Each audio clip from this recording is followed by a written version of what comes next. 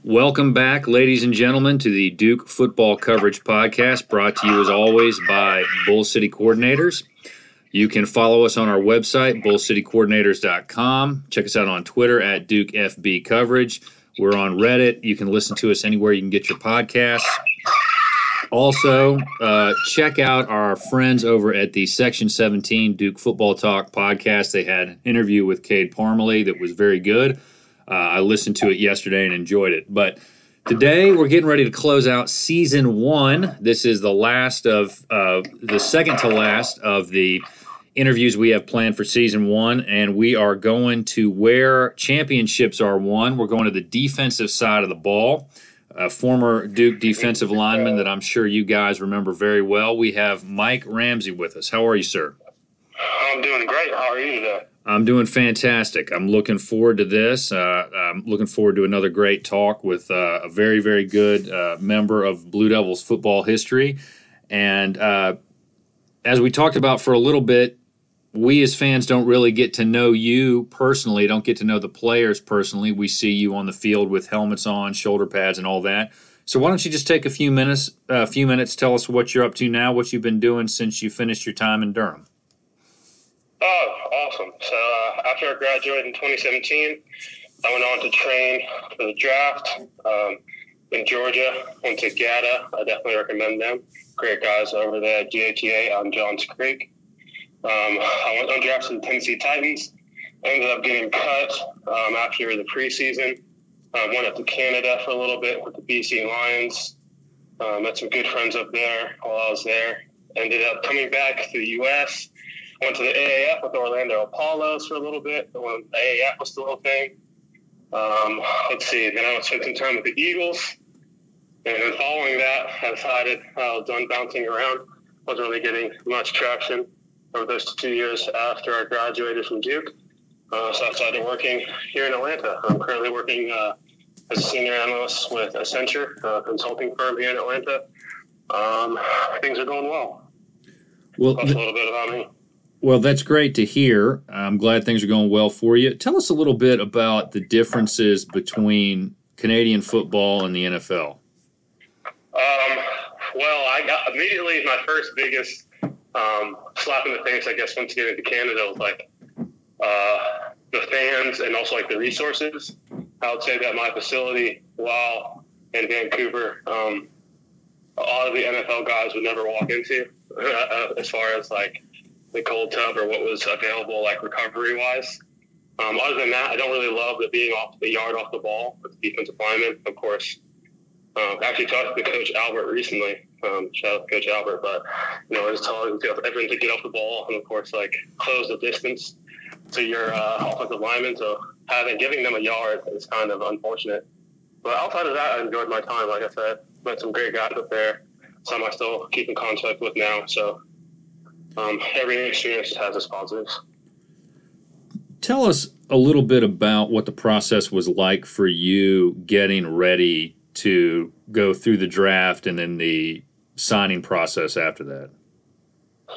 Getting ready, of course, generally try to tell us to not really talk to agents until after your senior season there, but I definitely did not do that. I don't recommend that at all. I started talking to some during my senior season and ended up finding one that I liked in Wilmington with Gary Shipman.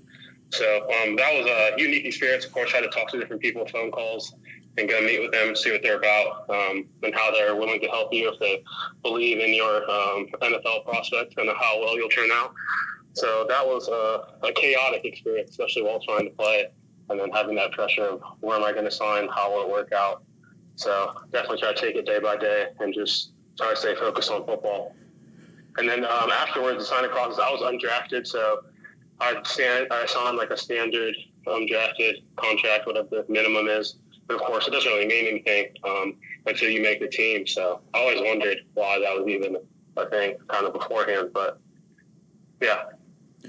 Now, I'd be getting yelled at if I didn't ask you about this, since you mentioned you played for the Apollos and your head coach was the old ball coach himself, Steve Spurrier, if I remember correctly. Can you? Yeah. You can't have a Duke podcast and not mention Spurrier if you get the chance. So tell us what you can about what he was like. Oh, I thought he was great. High energy. Definitely had, of course, a lot of great football experience. Was a great positive guy. I, of course, didn't spend too much personal time with him, but I spoke with him a couple times, and I love his energy and how he approached practices and tried to motivate guys. So I have nothing but great things to say for Spurrier. Did you get to hear any of those classic Spurrier zingers we've all come to know and love over the years? None that I can spit back at you right now, but I'm sure that I have. Well, let's just hope none of them were directed at you. So, yeah. Luckily, no, did not get chewed out by him. So I live to talk about that. So, well, yeah, it was a good experience. Tell us a little bit about. And I've talked to a couple of your former teammates about this, and I'm just curious what your perspective on this is like. You go from playing at a high level, you go through some professional leagues. You were with the Titans, the Eagles. You were in Canada. You were with the Apollos. You're around a guy like Steve Spurrier. You go from that to saying, all right, it's time to move on, time to do something else. Tell us a little bit about what that process is like, transitioning out of football. It can definitely be tough for some guys. I think for me, it wasn't too bad. I definitely felt like while with Tennessee and throughout all of these teams, I definitely gave it all I got as far as like whether it's studying the playbook or physical-wise, kind of bringing my best. So I feel like as long as you don't hold out and definitely try to bring your best every day, you can walk away knowing that you did all you could. I think that the biggest thing is having regrets, wishing that you would have or could have. Of course, everyone ever wants to have to deal with that. So definitely say just give it your all, and it's okay. Definitely stay in tune with your star player. Know and love yourself, because if you kind of hone all of your identity from one single thing, it can be kind of hard when that leaves. But like I said, luckily I still keep in contact with all the guys. I feel like more than missing football, I kind of miss the brotherhood of having all my guys in the locker room, not really waking up at 5 a.m. or lifting or running. It's not really what I miss, but just like the camaraderie more so. So I think that especially in the recent climate, I think you really need to know and love yourself to be able to move past playing or any other failure. I wouldn't say it was a failure, but to me it was a failure as far as like not seeing it all the way through football-wise, but being able to bounce back from that starts and ends with you and what's between your ears.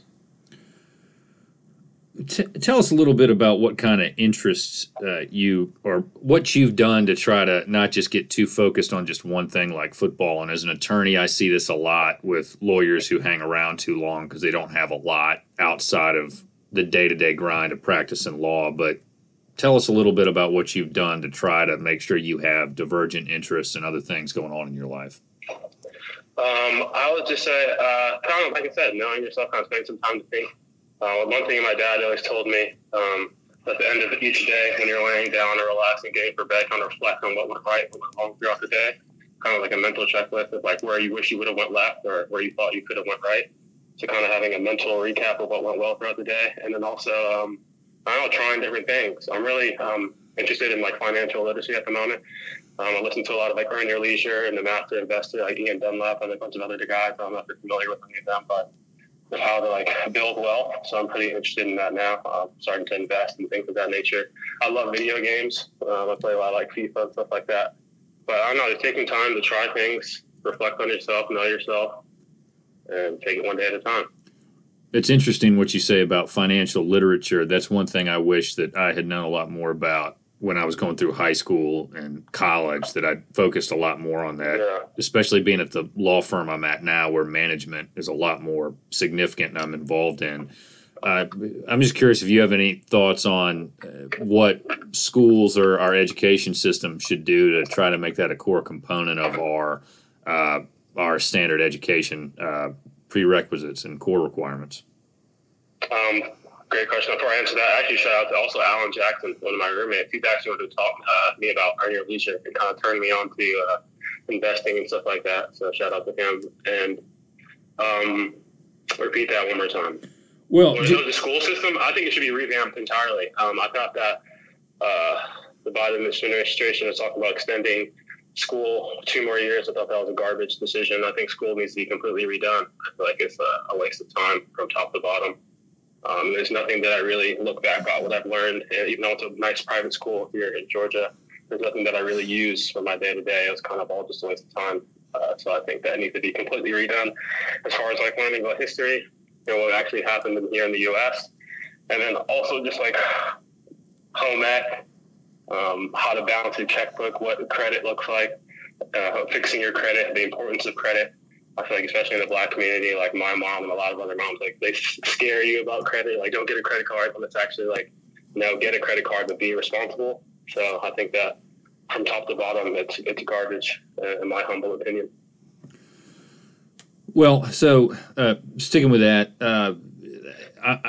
I have a history degree, and that was something that I just loved pretty much from junior high all through college, and I read a lot about it.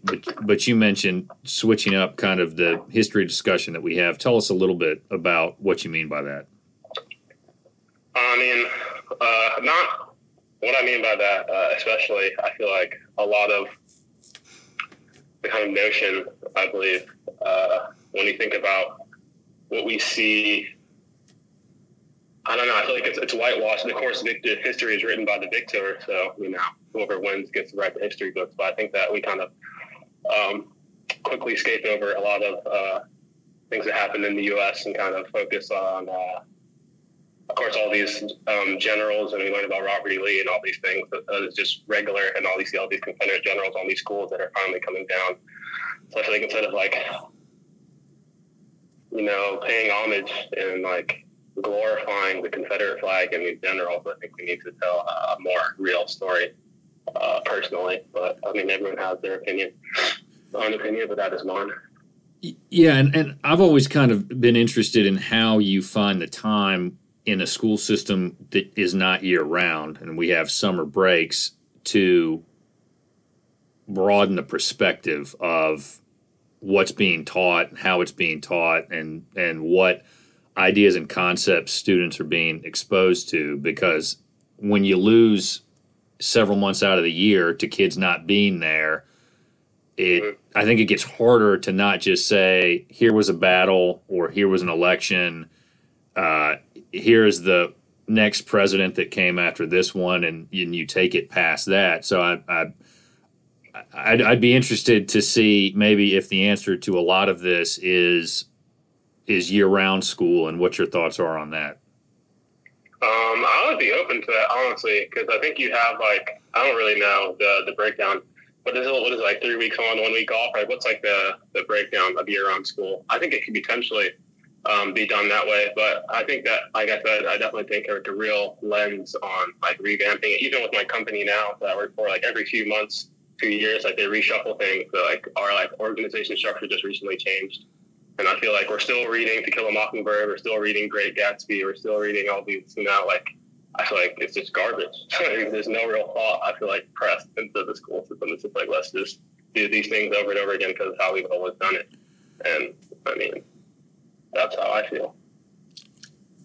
And I think one of the key things that we're doing right now that I think is reflective of how maybe perspectives get a good bit broadened is you and I are having a discussion about this, right? And we're talking about, and this is in the context of a football podcast, right? So, yes. You and I have a discussion about this, and we throw some ideas out there. I remember reading in college a couple of Richard Wright novels, which were just mind-blowing to me, and it opened my mind to how little I know about a lot of things, and I thought that was important. And a lot of his themes and what he gets into may be a little bit harder for your average high school student to read, right? Absolutely. So, but there does seem to need to be a way to broaden people's perspective and kind of just expose them to different ideas and different concepts. And I'll give you an example, of where I went to law school. We're in the midst of a big discussion about our school's name. I went to W&L in Lexington, Virginia, and you can figure out who that's named after pretty easily. But we're having a big discussion about what we do with the school and what we stand for, despite who the L in the name is named after, right? Yes. And we, the name has not been changed, but there are a lot of steps that are being taken to listen to other people, I think what you were getting at is kind of this deification process, right? That occurs to undo a lot of that so we can focus on a lot of the good things that happen at the school. But I think it's an ongoing conversational process. And as long as folks like you and me are willing to sit down and just say, okay, well, what do you think? What do you think? And have a good discussion, then I think at some point you'll get to situations where people are reading like American Hunger and Native Son and are like, wow, I had no idea about this. Or they listen to Mike Duncan's Revolutions podcast series about Haiti and they're like, wow, I had no idea about any of this, and I don't know if you've ever listened to that segment of Revolutions, but if you haven't, and anybody who's listening, that is a must listen. I had no idea about how Haiti came to be, its history, its evolution. That was completely mind-opening to me, and I commend that to anybody who's listening to this podcast. You'll learn a whole lot about it.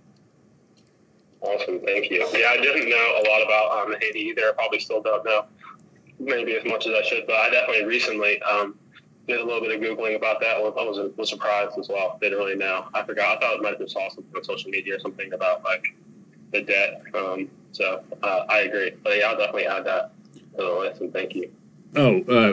Glad to pass anything that Mike Duncan does on to anybody. He is one of my favorite podcasters of all time. History of Rome is fantastic. Revolutions is great. And I can't wait to read his books that he's written. But we have gone way into left field. Although I do. Sorry. No, it's fine. This is part of why I do this is it gives me an opportunity to have good, long form, interesting conversations with people. And I remember the interview that I did with Tacoby Cofield. We talked a lot about coaching styles and communication styles, which was just fantastic. So I enjoy the opportunity to have these conversations. But let me ask you a little bit about how you got into football. Oh, okay. How I originally got into football. I think I tried to play. My mom was terrified about letting me play football, so she was really against it. My family is Jamaican. I'm a first generation, and they played a lot of soccer. So I played a lot of soccer growing up. But, I got a little too big to be running miles all over a field. So I was too big for like the elementary school team. I think there's like a weight limit, and I was like overweight for that team while I was in elementary school or middle school. So I didn't play then. But when I got to Walker, one of my mentors actually as well, he was my middle school, high school coach, and like a big mentor of mine who I still talk to regularly, Coach Dawson. And he convinced my mom to let me play.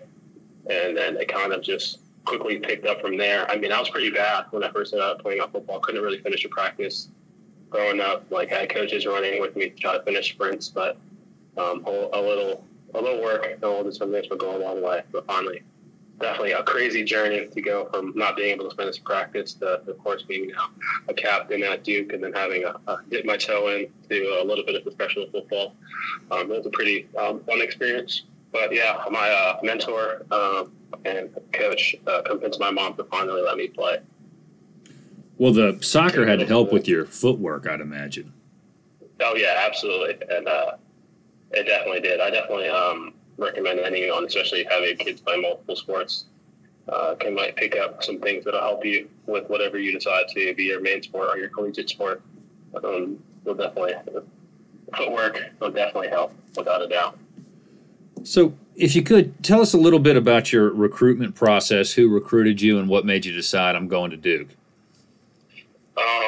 Really? I got a letter from Duke maybe like freshman and sophomore year of high school, and I showed it to my mom, and I was like, would it be crazy if I actually was able to go to school at Duke? Because I didn't really know anything about the athletic nature of Duke. I just knew that it was like world-renowned as an amazing school. But I knew that at that time, my grades were not getting me into Duke, so it was kind of more of a joke for my mom. It's like, hey, look at this is funny. And then my senior year, like I said, shout out again to Coach Dalton. He drove me up to Duke's football camp at a big man camp, and I just dominated that camp. And afterwards, Coach Cutt invited me to his office, and I talked to him. after the camp, and a couple of days later he called me and offered me, and I immediately committed. And my parents are actually pissed.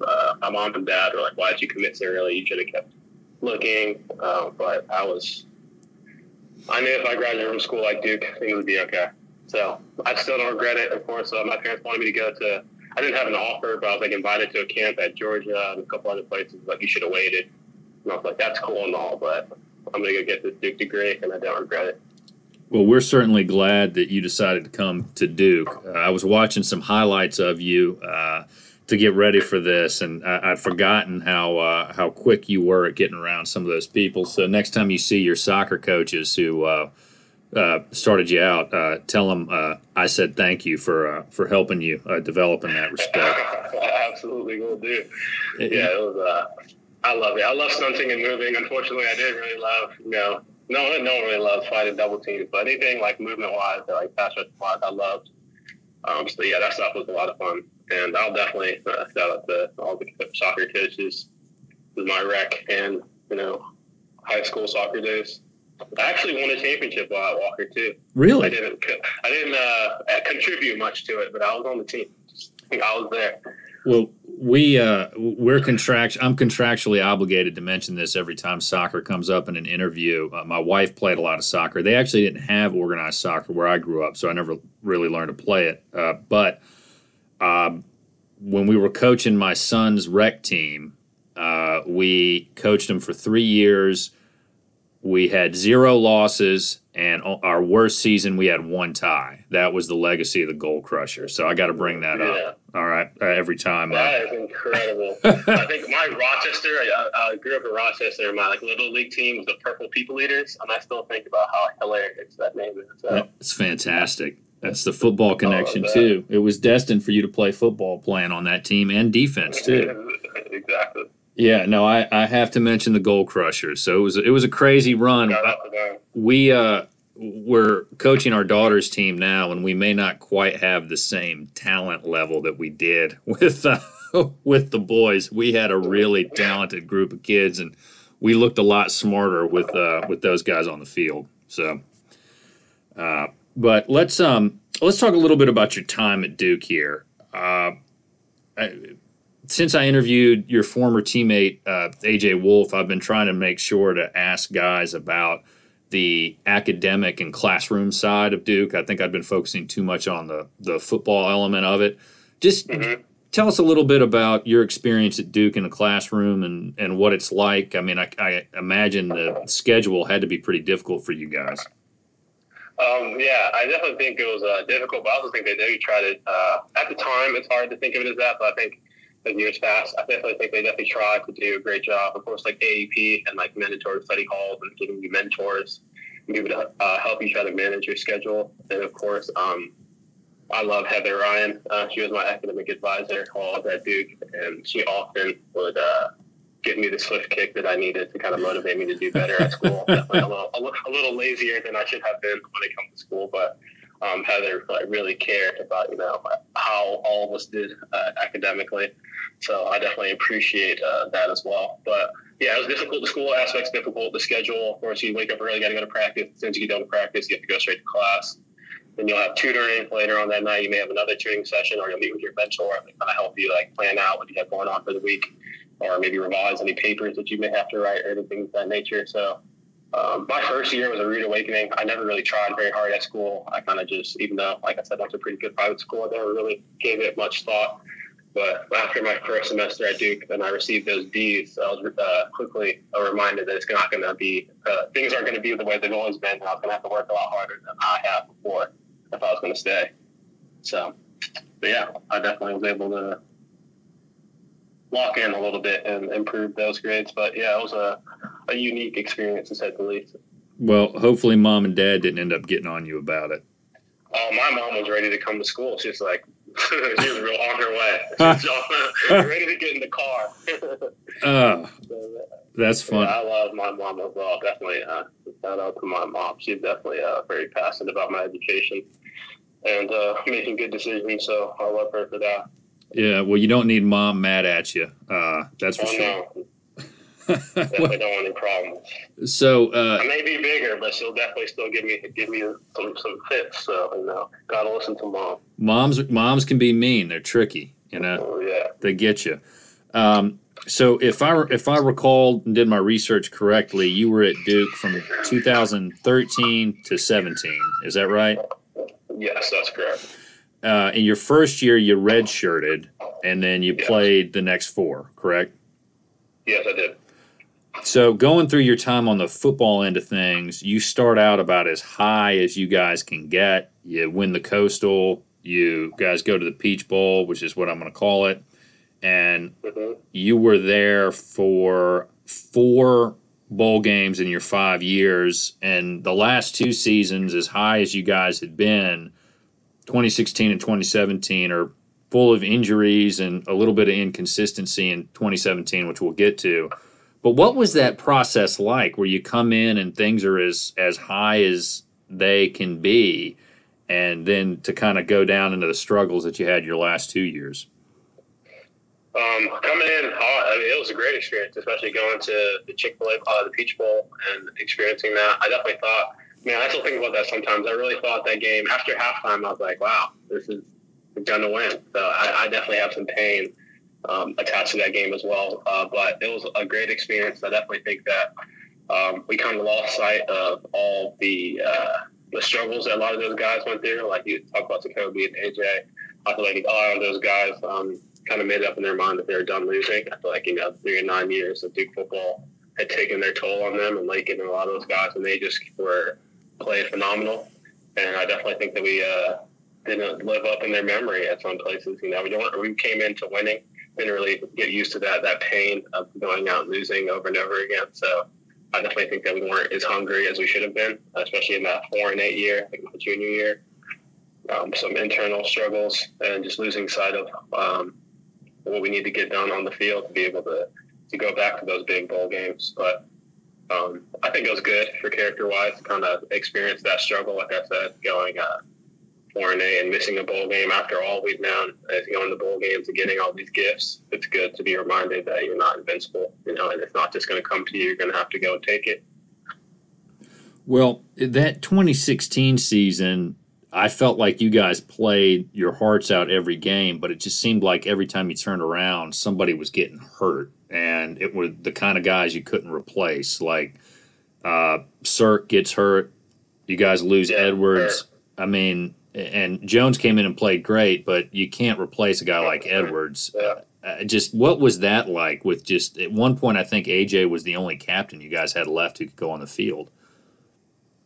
I mean, it's tough. I mean, especially when big time players get hurt. But I mean, they tell you all the time that you need to just stay ready, and you never know what's going to be happening. And a lot of players, I think, you think that they're just saying that, but when your name is called, you have to be ready. And of course, it's hard to replace a lot of those big name guys. And even recently, you think of some people have been hurt even recently, like Mark Gilbert, and some people are still having injuries at Duke now. There are a lot of impactful players that had to sit out, but unfortunately, that can happen. You have to be ready if you're a backup to be to do the best you can. But yeah, it hurt. I mean, losing impactful players and starters and captains is always going to be hard. There's not really any magic formula to get back from losing Sirk or when Kelby got hurt, or the list goes on and on of big time Duke players that unfortunately were injured. But you just got to be ready.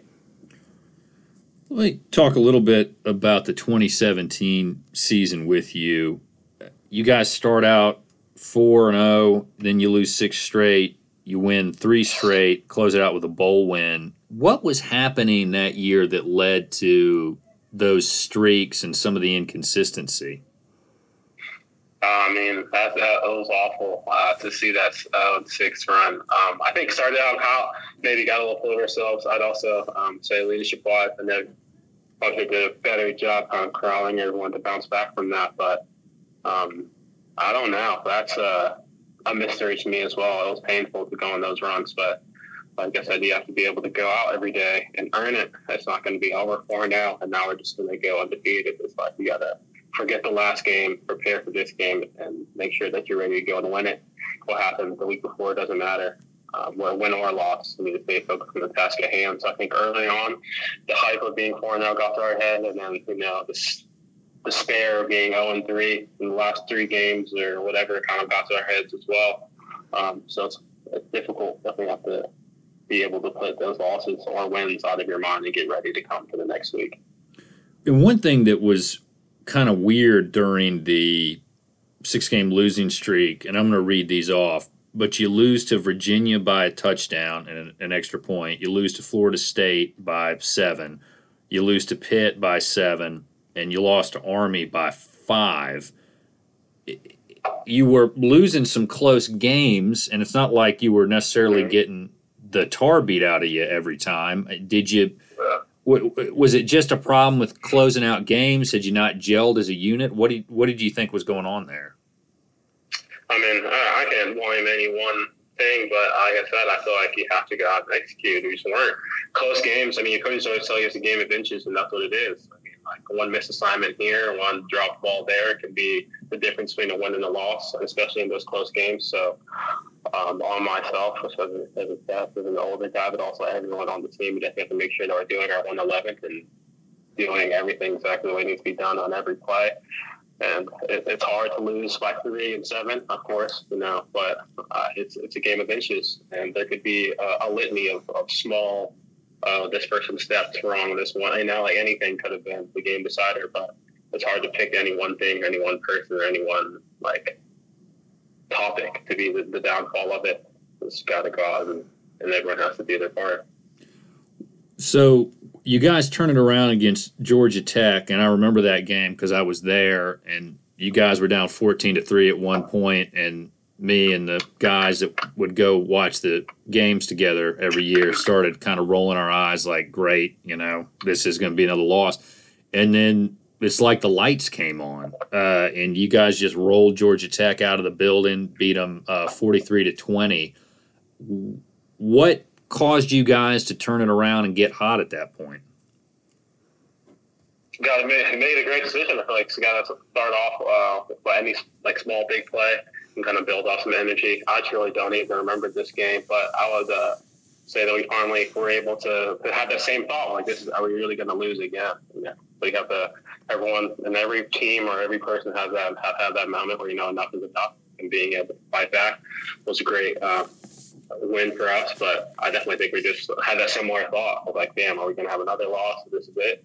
Or are we going to fight back and do what we know we need to do to be able to close out the game? So that's what we were able to turn it around. But I'll say some good, big defensive stops, being able to try to hold them from scoring, and also, of course, the offense doing what it needs to do to get some big touchdowns to close the gap. Proud of that one. Being able to come back from behind is always good. And those wins always, especially in the fourth quarter, always go up in the locker room. So, in the weight room. So it's good to remember that you can fight and come back and close out games.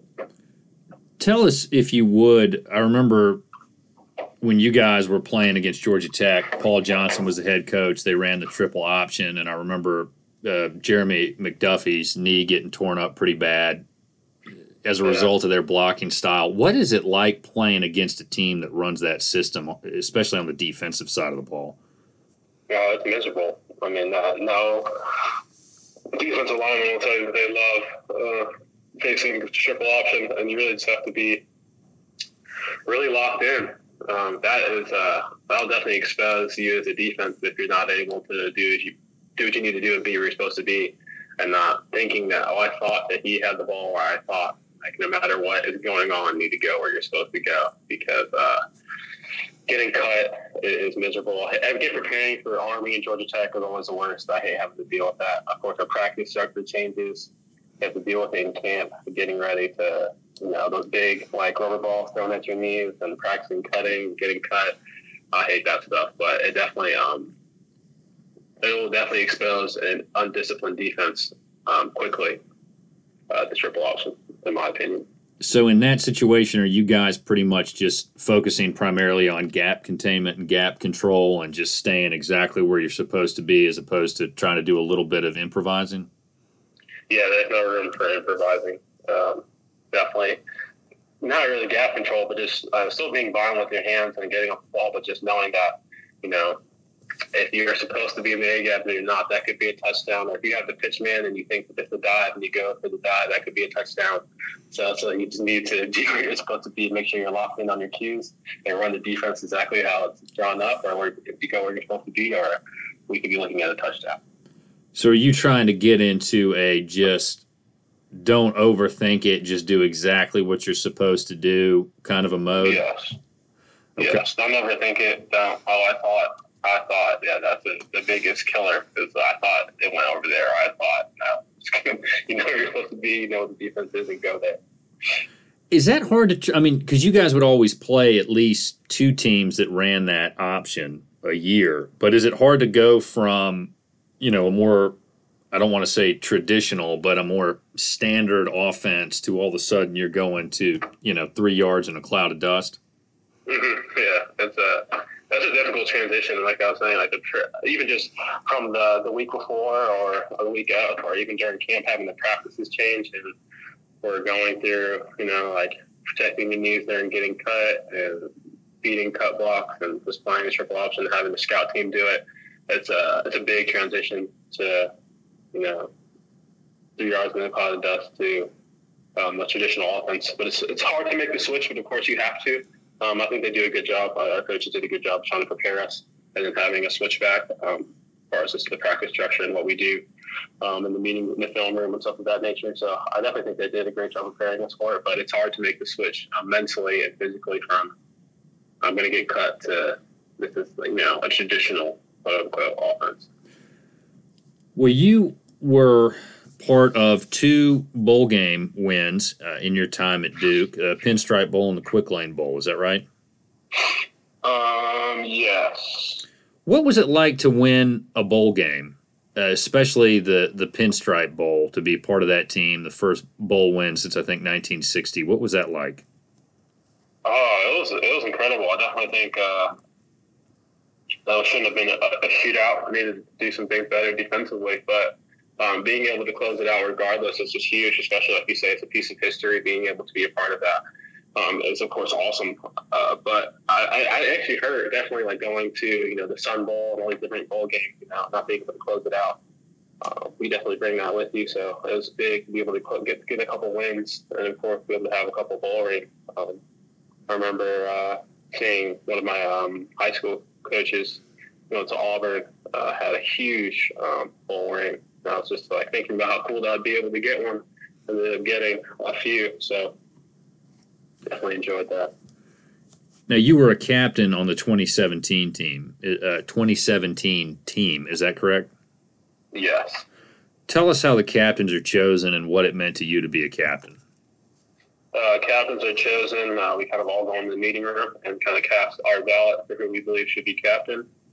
So it meant a lot to me. I definitely tried. I felt like it was, my last year, and I tried to definitely pick up my presence in the weight room, and in the film room, and on the field. So I felt like I was able to get a few more sacks and have a little more impact in film, run some meetings, and do some other things. So, and of course, set that power clean record for the D-line. That was big for me as well.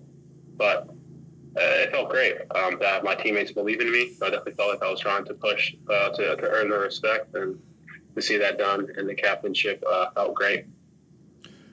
A couple things I want to follow up with you on that you mentioned as we've been speaking. You mentioned Coach Albert. Tell us a little bit about Coach Albert, because I think that he was probably the best hire Coach Cutt has made during his time at Duke. He and John Latina are right up there, probably 1 and 1A, tied with one another. But tell us a little bit about Coach Albert.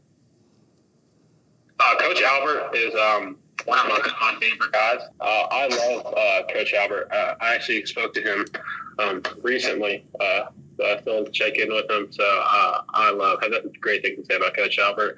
Not only his coaching style, and like I said, I definitely saw some huge increase in my production following that year with him, but also just as a person, spending some time with him, likes to grill and have us over to the house and hang out with him and his family. So as a person and a coach, I love Coach Albert. What is it? What is it about him that makes him so good at producing very skilled, very productive defensive linemen? Because I brought it up when I was talking about the Canada, the yard off the ball, and how he instructs us as far as closing the distance and what to do with our hands. I don't think he just understands the game very well. His defensive line philosophy, I thought, was incredible, and his ability to also just push, motivate, and believe in players, I thought was also great. Like I said, was tasked with hosting some defensive meetings prior to games to be able to run some film. I feel like having that ability to kind of run my own show a little bit and call some games, stuff like that, and earning his trust there was a big confidence boost for me on the field. So I definitely think that his ability to connect with you personally and also just be a great coach. And also, I mean, he'll be, definitely get on to you, of course, like any coach will. But will definitely also be a great mentor and friend to you as well. So I appreciate that in him. Now, you mentioned earlier going into halftime of the Peach Bowl, and then you guys come out and that one slips away. Have you ever watched that game again from start to finish? No. Okay. I don't think I will. Well, but, maybe I should have, but no, I have not start to finish. I've watched some stuff. I think like the second half. I haven't watched the whole thing. I kind of watched like the downfall really only. But have you watched the whole game? Yeah, so if What are your thoughts? if you have some time one day, Carlos Ray and I did about a 2-hour interview where we went over all the bowl games, okay, for that 4-year run. And yes. he That's told a great football mind as well. Oh man. Yeah, he understands the game very well. And he's coaching now. He's coaching the D line at Crest High. I'm ecstatic for the guy. That D line's going to be good, real good. Oh, absolutely. I was definitely impressed with his ability. He definitely taught me a lot of things. I wasn't really the brightest football mind, but he understands coverages and everything very well. I definitely think he can break it all down well. So I'm happy to hear he's coaching, and I'm sure that defense is going to be awesome. Right. And he told me to pay attention to the A&M offensive line when I watched that game again, and I did. And that A&M O-line really was, I don't want to say controlling the game, but they had, even when you guys were up, it's not like the O-line was giving a lot away.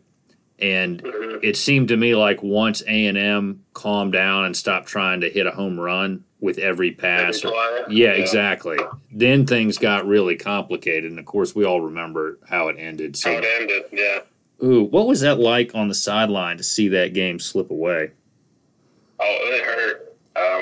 Especially like seeing Johnny bounce around and like he was incredible the second half. And of course, having Mike Evans having some big catches as well. It was mortifying to see that just slip away. Like I said, I'm in the locker room at halftime and on my phone. Like I think this is done. I can't believe I beat Texas A&M and he'll count your chickens before they hatch, or you'll have that demise and that sadness on your face. So it's sad to see that we couldn't close out. But I hurt watching, especially not being able to do anything. While redshirting, of course.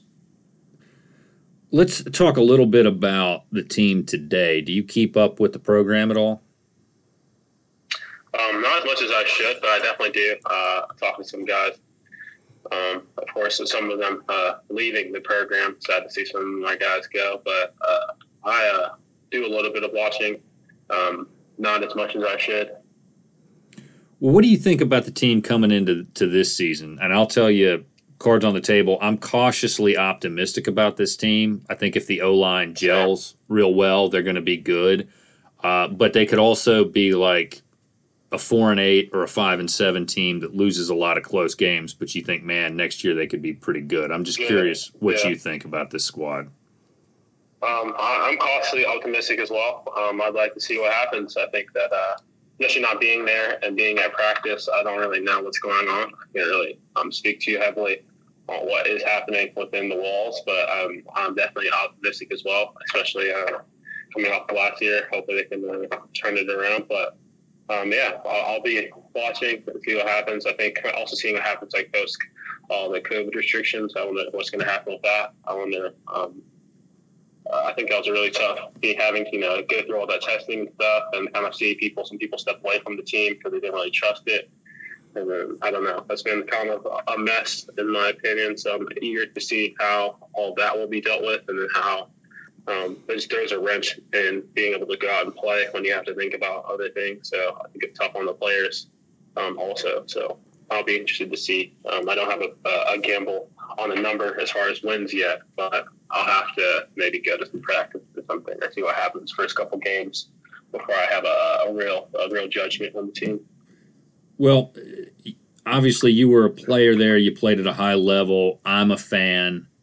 I'm very invested in the program, probably to my wife's annoyance, but all that. I mean, well, I'm almost 40, and this is kind of one of my main hobbies. So, but tell us from your perspective what we as fans could do to be better and to better support the program.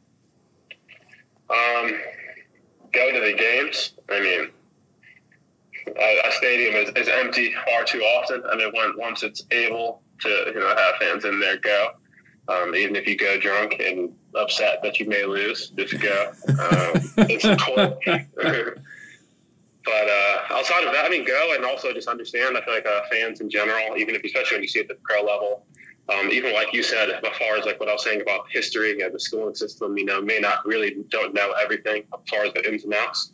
So similarly as I do not know every inch of the school system, I just have my opinion.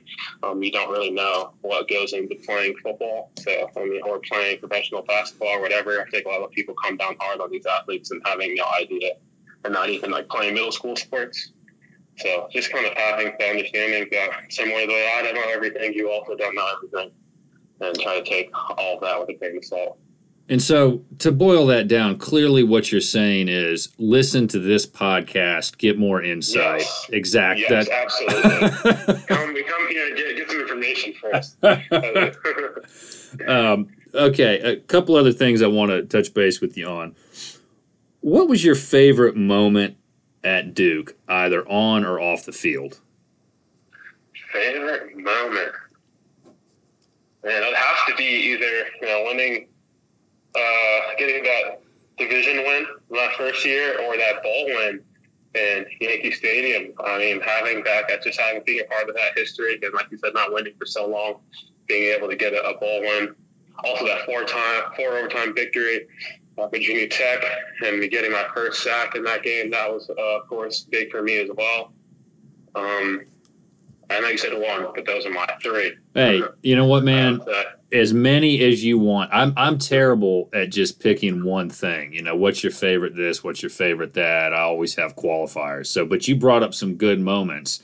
And you mentioned two things from the 2015 season. And when Thomas Sirk came on and I interviewed him, he started talking about that game, and man, I just wanted to go out and either go for a run, work out, do something, play some sport. Man, that got me. That game, he played great. So yeah, it was incredible. Being there and the noise in that stadium, like how loud it gets there. Man, I love it. So one day we got to get Wallace Wade that loud, but we need to win some games first. Well, I've got tickets. We're going to a game this year. We go to one a year.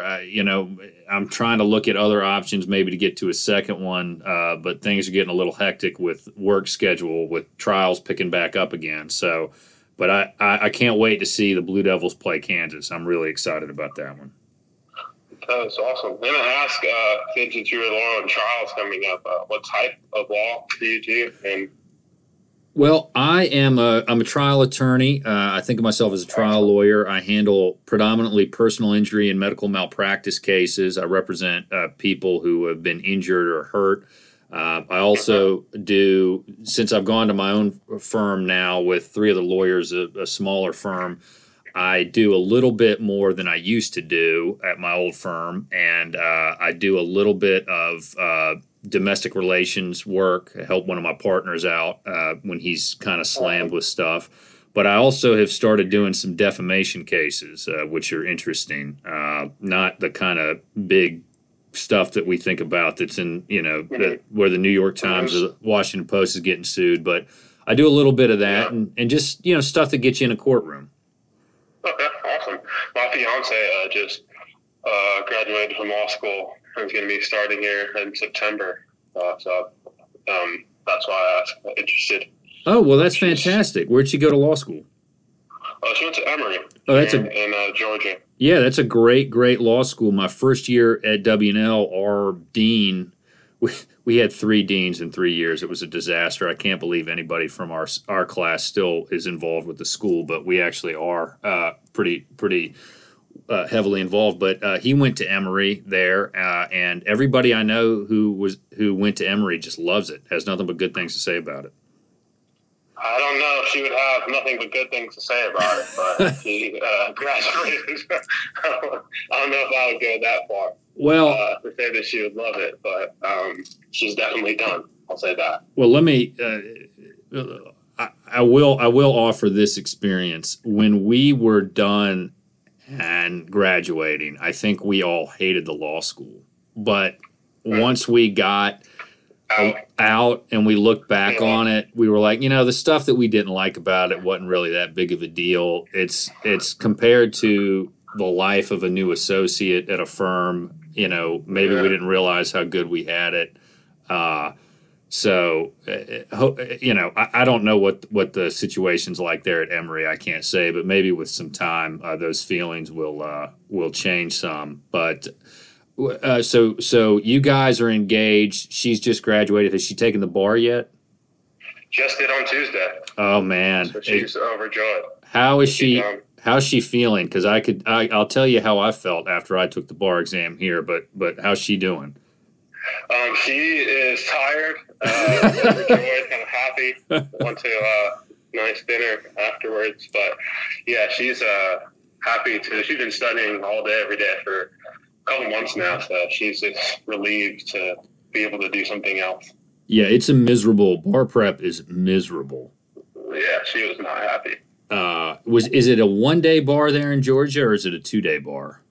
It was 2 days. Okay. 9 to 5, 2 days. Well, hopefully she's in a better mood than I was. And I'll tell you this. So the first day for us was essay, and excuse me. And I got back, and we were taking the bar here in Roanoke, but I was living up in Lexington. So as I was driving back to Lexington, I realized I'd answered a question incorrectly.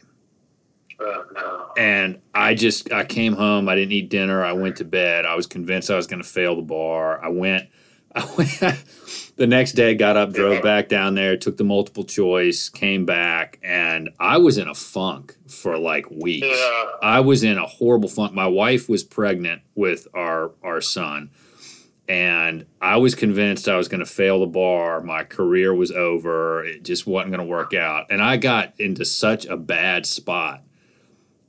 We'd been married, I'm trying to think. So it was 2008. We'd been married for about 5 years.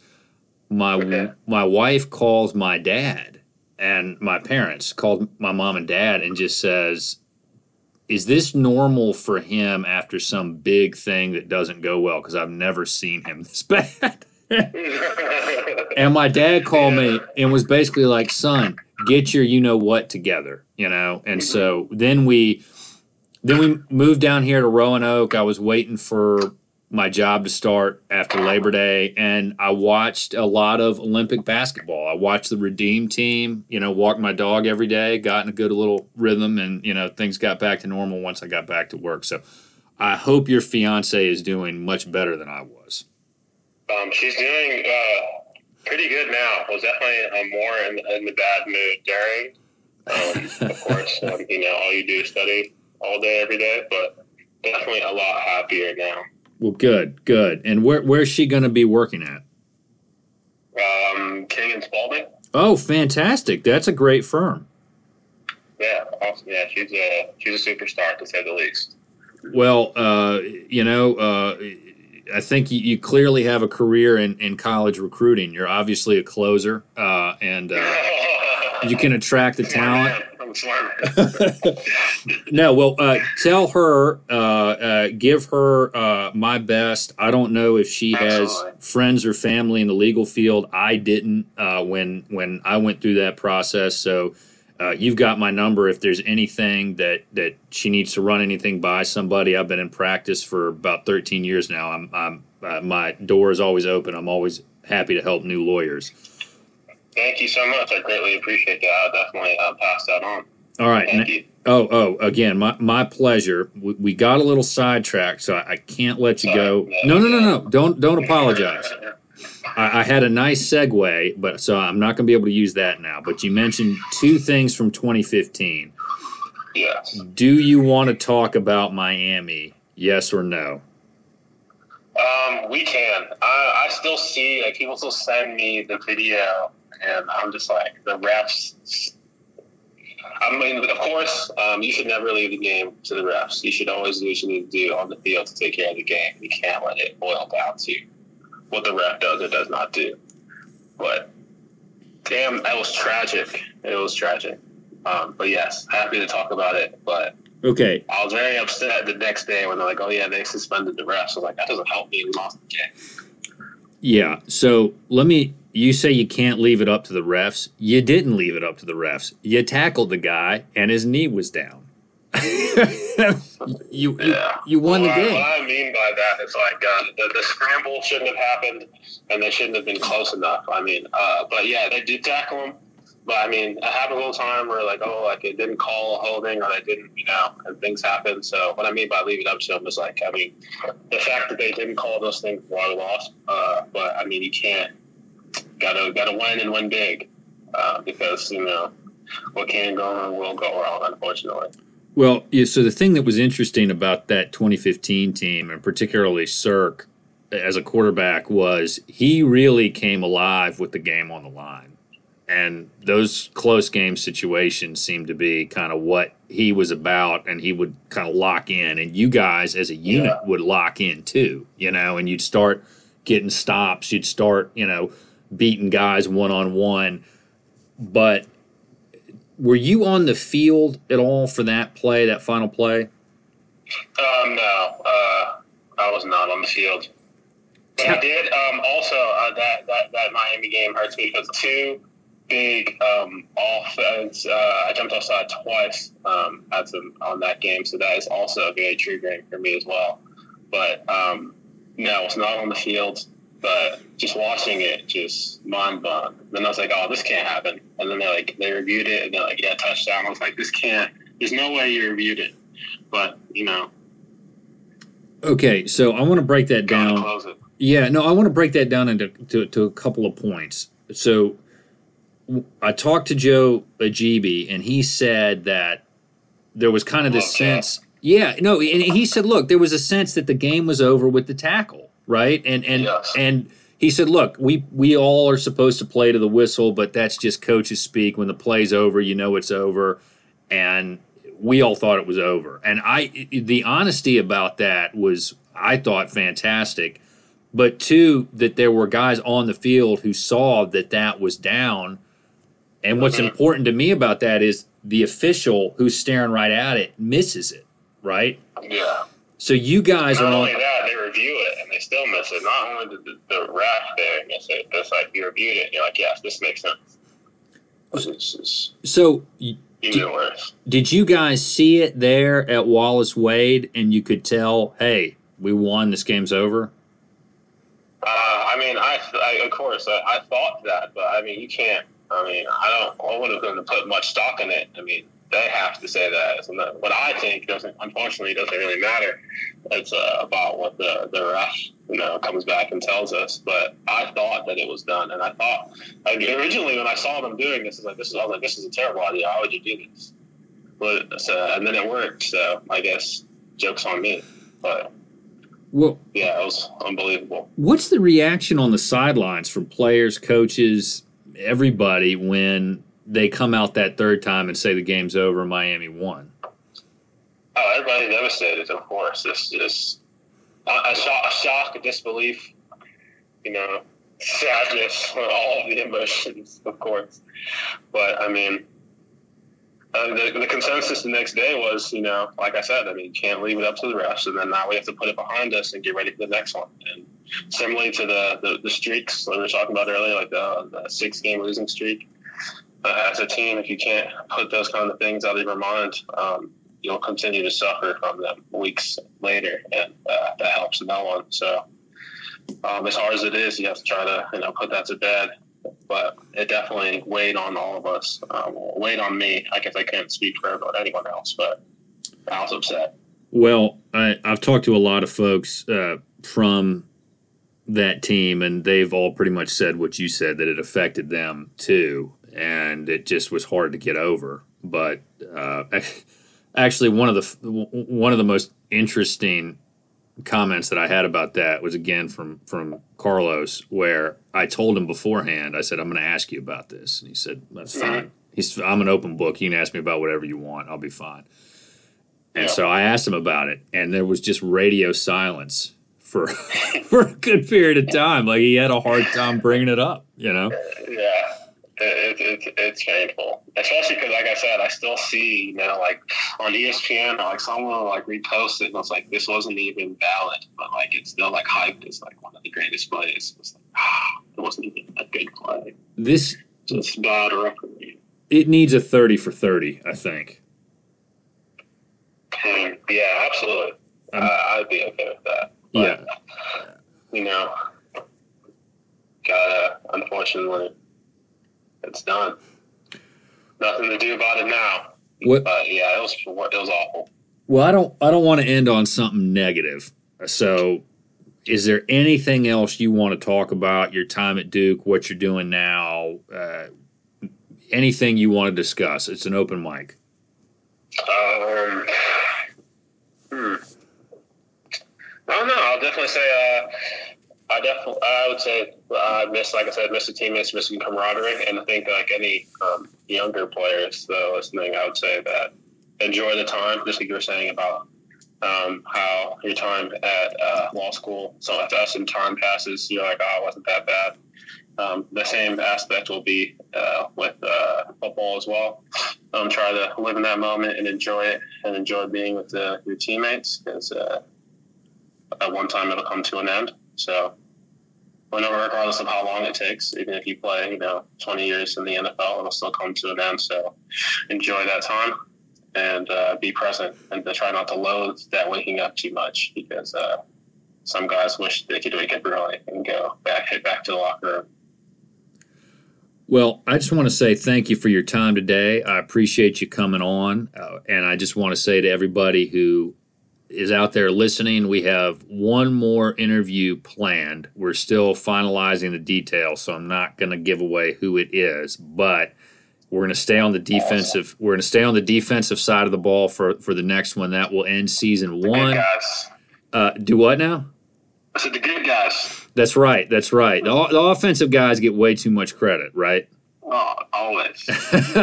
So we're gonna do one more. Then when the season starts up, we're gonna go back to the blog. We're gonna come back. Hopefully, I'll work on lining up some season 2 guests. We can get this going. You guys know where to find us. BullCityCoordinators.com, at Duke FB coverage. Check out our good friends over at the Section 17 podcast. Listen to their interviews and their game-by-game breakdowns and recaps and what's going to be coming up for the games this season. We thank you for your continued patronage, and we look forward to many, many more good interviews to come.